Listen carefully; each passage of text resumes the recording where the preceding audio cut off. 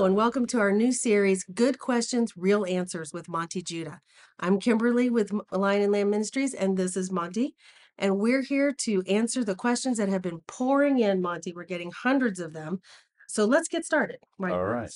The first question comes to us from a young lady who has recently come into the Messianic faith and is trying to find the truth about a couple of scriptures that were presented as proof, she says, that we do not have to follow Torah now that we're in the New Testament era.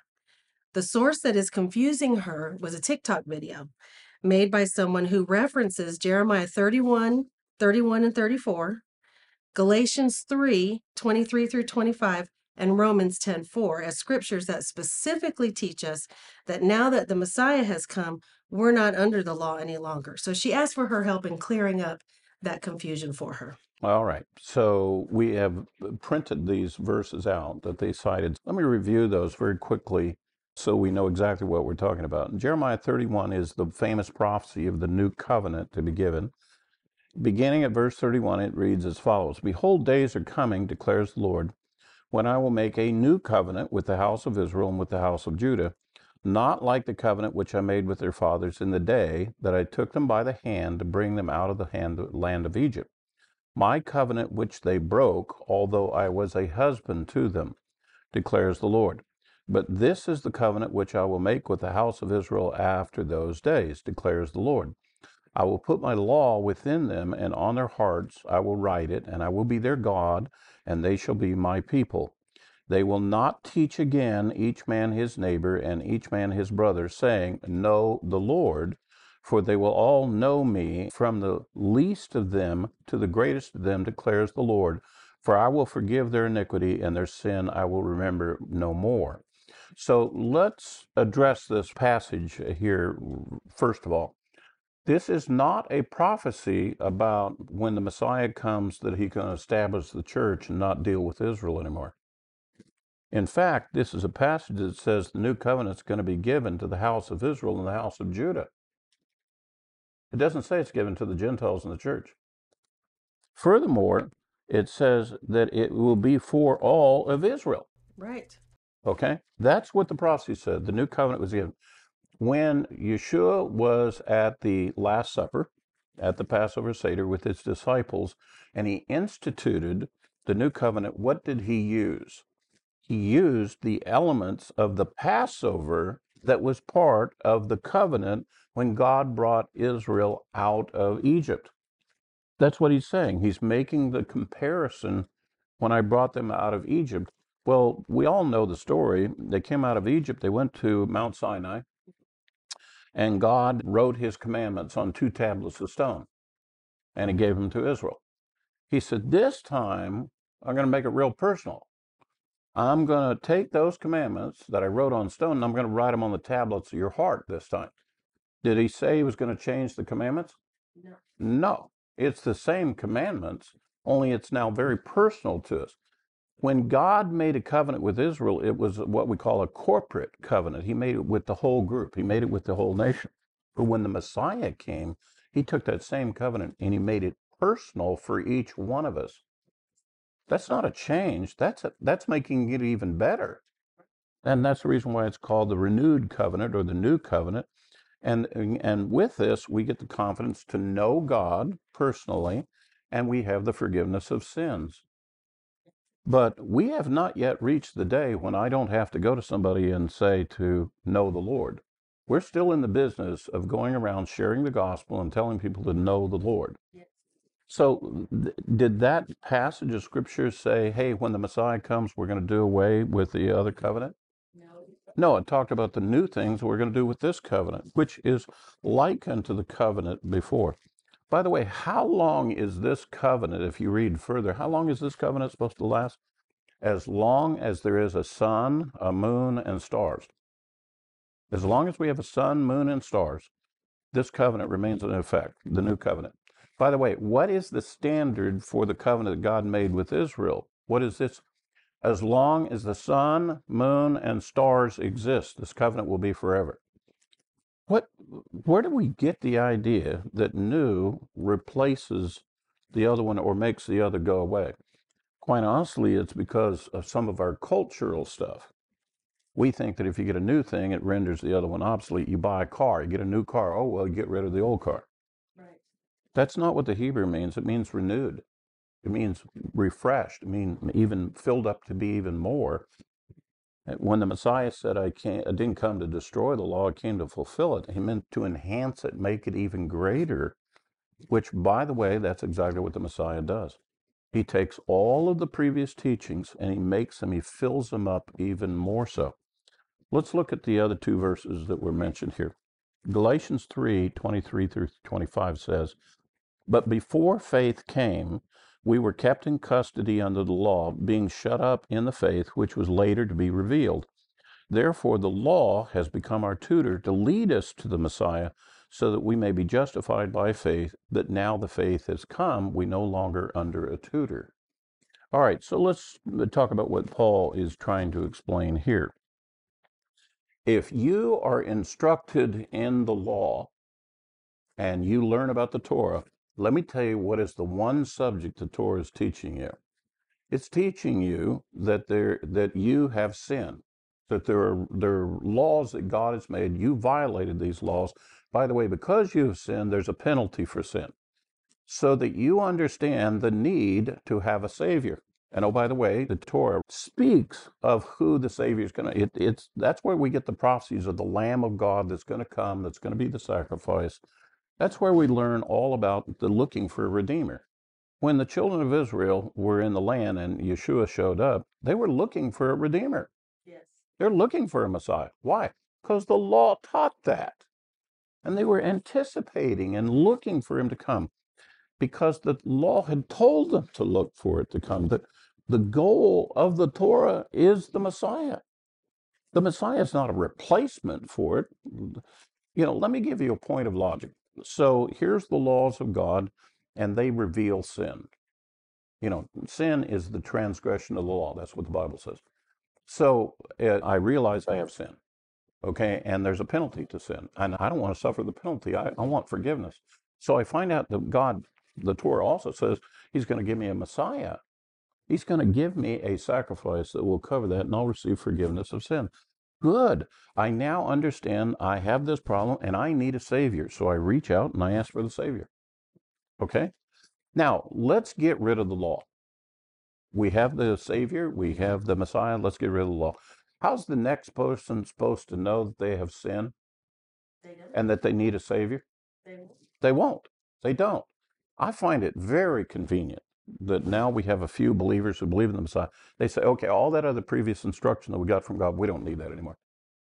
You got to be kidding me. That's like a college graduate saying, I don't need to know about arithmetic anymore.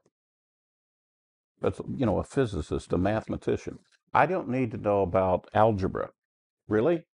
Now that you're now a physicist, you can say, well, let's just dismiss algebra. Nobody needs to learn about algebra anymore because I know about physics. That's ridiculous. And these instructions are still valid. And by the way, as Galatians says, it leads us to the Messiah.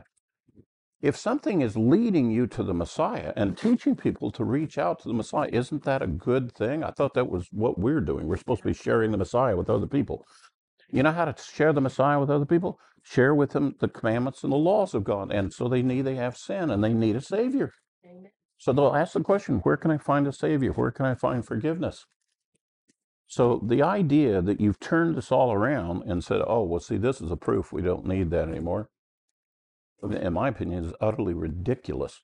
And it's the opposite of what Paul was trying to say. Finally, we have Romans 10:4. This is the one I really love. For the Messiah is the end of the law for righteousness to everyone who believes. Okay, the end of the law. That's not what it says in the original language. Greek, it says, yes, for the Messiah is the goal of the law. Now, the end of the law is when you get to the goal. So they use the term end of the law because that fit the theology of the people who did the translation. The actual language means the goal of the law. The whole purpose for the law was to get you to the Messiah. And that's exactly what Moses did. He wrote the law, and it explains to us the need for the Messiah, the looking for the Messiah to come. Even Jacob said, I know that my Redeemer liveth. Amen. From the very beginning, they were looking for in the hope of a Redeemer that would come, because it was revealed to them that we have all transgressed God's commandments. We're all worthy of the wages of sin is death. And that's what Paul's trying to, but he says the justification is by the example of Abraham. Abraham's faith was counted for righteousness. So that's how you get that. That's how you get to salvation. You believe in the promises of God. The biggest promise God's given to us, I will give you a lamb of God. It'll be the sacrifice for you. So when I believe that, my faith is counted for righteousness. And by faith, I'm saved. That's what the law teaches. But we have a lot of teachers today in Christianity. They don't know what the Torah teaches. They don't know what Paul was talking about in Romans when he talks about justification by faith using the example of Abraham. And they certainly twist the words of Paul, which, by the way, I would remind you that Peter said there are some men unstable, untaught, who twist what Paul has written to their own destruction. Galatians 3, that has been quoted here, it's been twisted to the exact opposite meaning, along with a whole bunch of other things that Paul said. It's not going to work. This is not going to work. Can I give one more example? Well, the Torah teaches us some basic rules of life. There's clean and unclean. So it says, for example, an unclean animal, say is pig. And the inference of the law is you're not supposed to eat that. So the Messiah comes along and he saves him. Okay. As a result of the Messiah coming along and I having faith that he's the sacrifice for me and I get forgiveness of sin, did he change the definition of pig? Did he suddenly make pig now as clean? That has not changed. That didn't change when the Messiah came. So let's see, what are you going to call food? Are you going to call, now that you believe in the Messiah, oh, that means I get to call unclean things clean and I get to go ahead and eat them now. I get to change the rules of God for life because I have the Messiah now. I don't believe anywhere that the Messiah ever taught that. The apostles certainly didn't teach that. And so that's a twisting of the scripture to err. It's simple error. And we need to get back to just listening to what the Lord says instead of listening to what men say. Yes. About what the yes, Lord and says. Amen to that. Amen. Absolutely. All right. All right. Our second question is from Gina, and others have asked this same question as well. It's about the abomination of desolation. She has been watching for the red heifer and the sacrifices, but it occurred to her that perhaps the starting up of the sacrifices themselves could be the abomination, since Yeshua died for our sins as the ultimate sacrifice. Her question is, wouldn't restarting animal sacrifices again not be pleasing to him? She asked for help in understanding this. Right. Well, first of all, let's define what the abomination of desolation is. The abomination of desolation in the scripture is specifically the cessation of the daily sacrifice. And when the altar is up and operating, the priests are operating. In the morning, the first sacrifice to go on the altar is a morning lamb, along with a libation offering and a meal offering. And the last sacrifice to be on the altar of the day in the evening is called the evening lamb. It's the same service, the same presentation. And that particular sacrifice is what establishes the altar. This is an altar set up to God. Okay. When that is stopped, according to God, then that altar ceases to be an operating altar for the Lord. Okay. So the abomination of desolation is when they come in and they stop a proper altar from being used. Okay. It's not starting the daily sacrifice, it's the cessation of the daily. That's the abomination of desolation. But let's be realistic. We have a lot of people in their theology that think that since the Messiah came, he's, quote, the final sacrifice, and therefore anybody starting a new animal sacrifice afterwards, that would be an abomination. Well, excuse me. If I go back and I remember historically, let's see, we think the Messiah was offered up around 30 AD, maybe 33 AD. Did you know that the apostles went to the temple with sacrifices for the next 40 years? Historically, It wasn't until 70 AD the temple was destroyed and the altar was shut down. So they were all going and making sacrifices and worshiping God according to the way for 40 years after the resurrection. So if that's an abomination, that's a terrible thing to do. Why, they were all guilty for 40 years of having done that. Now, let's back up from that. So, was the Messiah the final sacrifice? The answer is no. He was the Lamb of God sacrifice. Now, there's sacrifices brought by men, and those are the ones that are described in the Torah: a guilt offering, a sin offering, a free will votive offering, a whole burnt offering. There's a whole series of them. However, the sacrifice that God brings is himself. And Messiah came and offered himself as a sacrifice. We couldn't bring that sacrifice. I can't bring a sacrifice for my sins, my willful, defiant sins, worthy of death, according to God's law. But he can bring a sacrifice for me that can do it. Now, since that day, that sacrifice from the Lamb of God has perpetually been saving people throughout the generations up to this present day. That sacrifice is still regarded by God as having been offered for them. It's timeless. Yes. Okay, so if we get back to the point where we start setting up the altar of God and the temple according to the way it was set up before the Romans came in and destroyed it, where do we get the idea that suddenly that's a bad thing?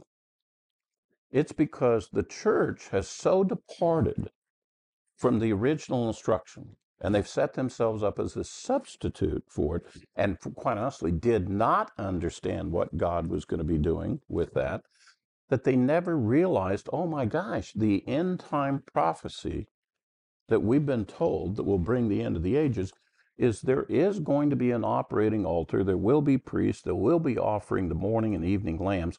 And suddenly that altar is going to get shut down because everybody's opposed to it.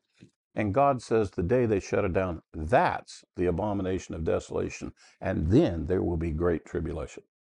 Yes. Now, I'm telling you, let me back up from this and let me just tell you what I fear is going to happen. The altar is not operating at the moment, but there is great interest in Israel to do it. I mean, they have gathered the stones, the priests are being trained. We know Israel wants to get a piece of the Temple Mount. They want to be able to set it up, but not yet. We haven't seen it happen yet. But let's say in the near future that happens. I fully expect a whole bunch of misinformed Christians, as soon as they see the Jews setting up the altar and they start doing the daily sacrifice again, I am absolutely convinced a whole of them will be opposed to it for exactly these stated reasons. I think you're probably right. They're going to be wrong. The abomination is the shutting of it down, not the setting up of it. And oh, by the way, God has some very, very strong words about speaking against that altar, because that altar, when it's set up, is God's ownership symbol of the whole world and everything in it. When you deny that, you're saying God is not the owner of this earth and everything in it. The first words ever spoken over the altar comes from Psalms 24 when they ordain it. The earth is Lord's and the fullness thereof. When you shut that altar down, you're denying those words. You're saying the earth is not the Lord's, the full. Now, that's the reason why that event is going to start the Great Tribulation. It's a dispute. Who owns the world and everybody in it?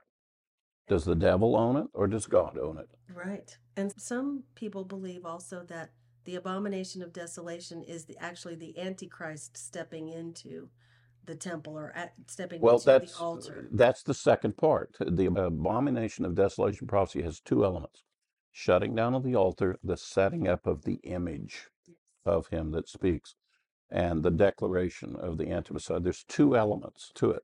They're not necessarily exactly on the same day, but they're in a short period of time. They basically happen together, and they're associated with the Temple Mount, things that happen there. So when we hear about that, go back and read what Daniel says about the abomination of desolation. Read what Yeshua said there in Matthew 24 about it, and it's clear there as to what we're looking for. Daniel chapter 12 emphatically says the shutting down of the altar and the setting up of the image, that's the abomination of desolation. Wow. So she's hopefully now clear on what that is and what to be watching for. She's been watching for the red heifer. Well, let's talk about the red heifer just a moment since she brought that up. The red heifer is so that they get a mature heifer, they sacrifice it, it's a whole burnt offering. They collect the ash, and the ash, they take a pinch of ash and they put it into water with a hyssop branch. They sprinkle the priesthood, and this is the ritual to separate them from any contact of anything dead, because God only permits that which is alive to present the blood of the animals, the life of the animals before him. And he forbids you to having contact with a dead person without going through this procedure before you come before him. And so they need it to be able to purify the priest so they can do the altar service. If you and I were to go over to Jerusalem and go before the altar and so forth, we too would have to go through that, because in the course of my lives, I've had to bury family members and friends and so forth. I've come into contact. And so God wants a separation between any death and life when you come before him. He's all about life. So that's the reason why that procedure is. So that's of great interest to us, because that's another one of the requirements that would be able to purify the priest, which we could then get to building the altar and those procedures.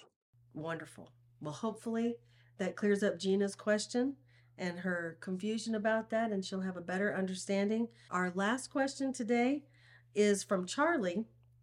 He's new to the Messianic faith and needs clarification about working on the Sabbath. He's been out of work for a while. He's been wanting to provide for his family, but he's come into knowing about the Sabbath and the rules about not working on Sabbath. So he's very distraught. He doesn't know whether he should turn down this new job that he's been offered, which will require him to work on Saturday, and look for a different job, but he's torn about providing for his family. So he asks, please help him to reconcile that. All right. So this is a typical question that comes for a lot of Messianics when you start keeping the Sabbath and you suddenly have to alter your weekly routine that you've been living. And most of us have been living where we didn't honor the Sabbath, we didn't keep the Sabbath. So it's a change, for a Messianic to do it. Let me give you some of the first instruction with regard to Sabbath. Sabbath is a day in which you're to cease from your labors. It's a day to rest. There's several commandments associated with it, but they all home down for one reason. It's to rest. Avoid long travel. Don't make your servant work. Other kinds of things like it all has to do with stop, rest, have your soul to be refreshed, before the Lord. We all know we need to rest and take a break once in a while. Well, God has said, hey, the Sabbath was designed for you to cease from your labors and rest. We all agree to do it.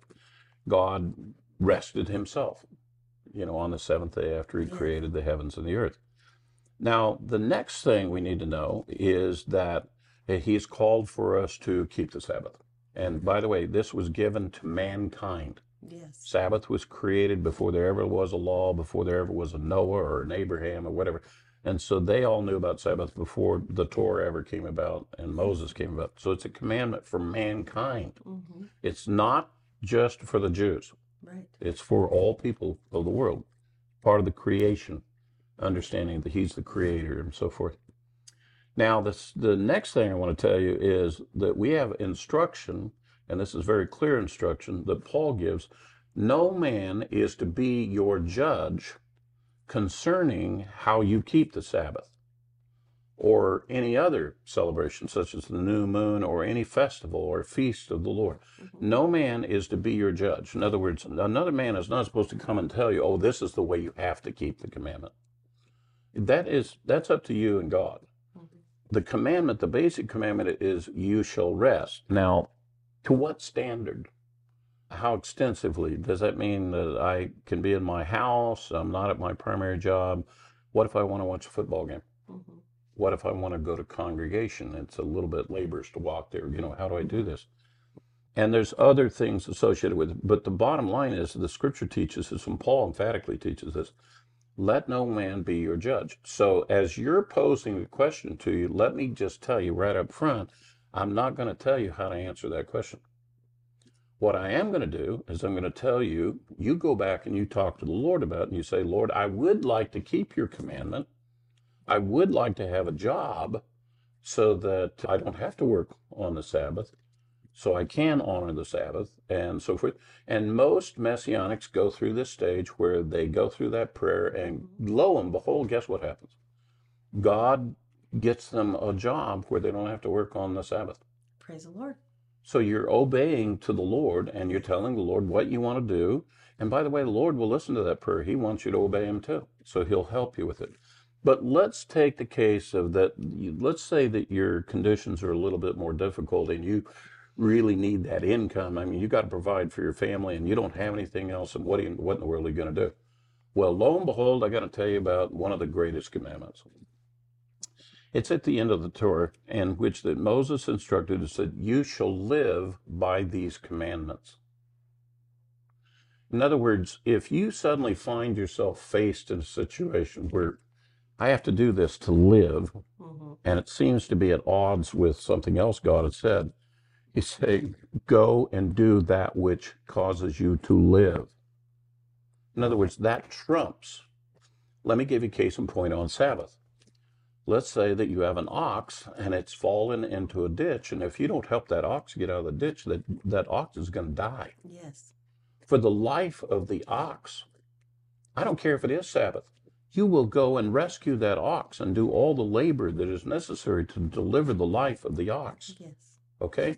So God says, you shall live by these commandments, and at the same time, I want you to rest. Now, surely we are smart enough to make the determination in your own life, what do I have to do to live? Now, if that's the only job you have and you need to provide for your family, go do what you need to do to live. Yes. And then ask God, hey, God, I really would like to keep that commandment. Could we work it out to where I could have a job so I could do that? Or I want to be in fellowship with my other brethren, or whatever the case may be. Every one of the commandments.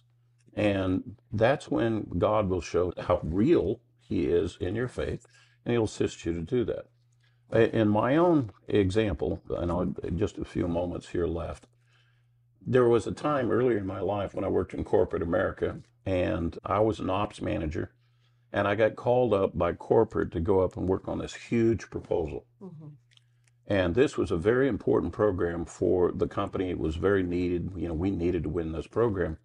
And I was in a position where I was leading the writing of a big chunk of this proposal. And they were all working 6 days a week. They worked on Saturday. Well, I keep Sabbath. I'm in a quandary. I need to work. I need to help do this. And so I prayed about it. And finally I said, okay, Lord, I'm going to go talk to the boss. So I went to the president of the company. I sat down with him and I said, his name was Jack, and I said, Jack, look, we really need to win this contract. I am committed to helping us win this contract. I'll do whatever is necessary. I said, but I got a problem. As you see, I've learned that God blesses me. If I obey him, he blesses me. If I disobey him, I get curses. I want to make sure that everything that I do here brings a blessing to the company and what's going on. And for that reason, I need to find a way where I don't work on the Sabbath. Now, if you'll let me, I'll work on Sunday instead of Saturday, and I guarantee you I'll put out more work on that Sunday than you could have ever gotten out of me on that Saturday. And I want to make sure that the company gets the blessing instead of the curse, that I get for disobeying. Well, let me tell you what my boss did. My boss wrote a memo and commanded everybody else in the program, nobody works on that proposal on Saturday. We'll all work from Sunday to Friday. And I did not violate the Sabbath, and we worked and we wrote that proposal. Now, here's the final story. We lost the contract. I was promoted to director. You received the blessing. I got the blessing. And that's the encouragement I would offer to anybody Yes. trying to figure out how to keep Sabbath. Excellent. Well, Charlie, we hope that helps you. Please let us know if you need further clarification.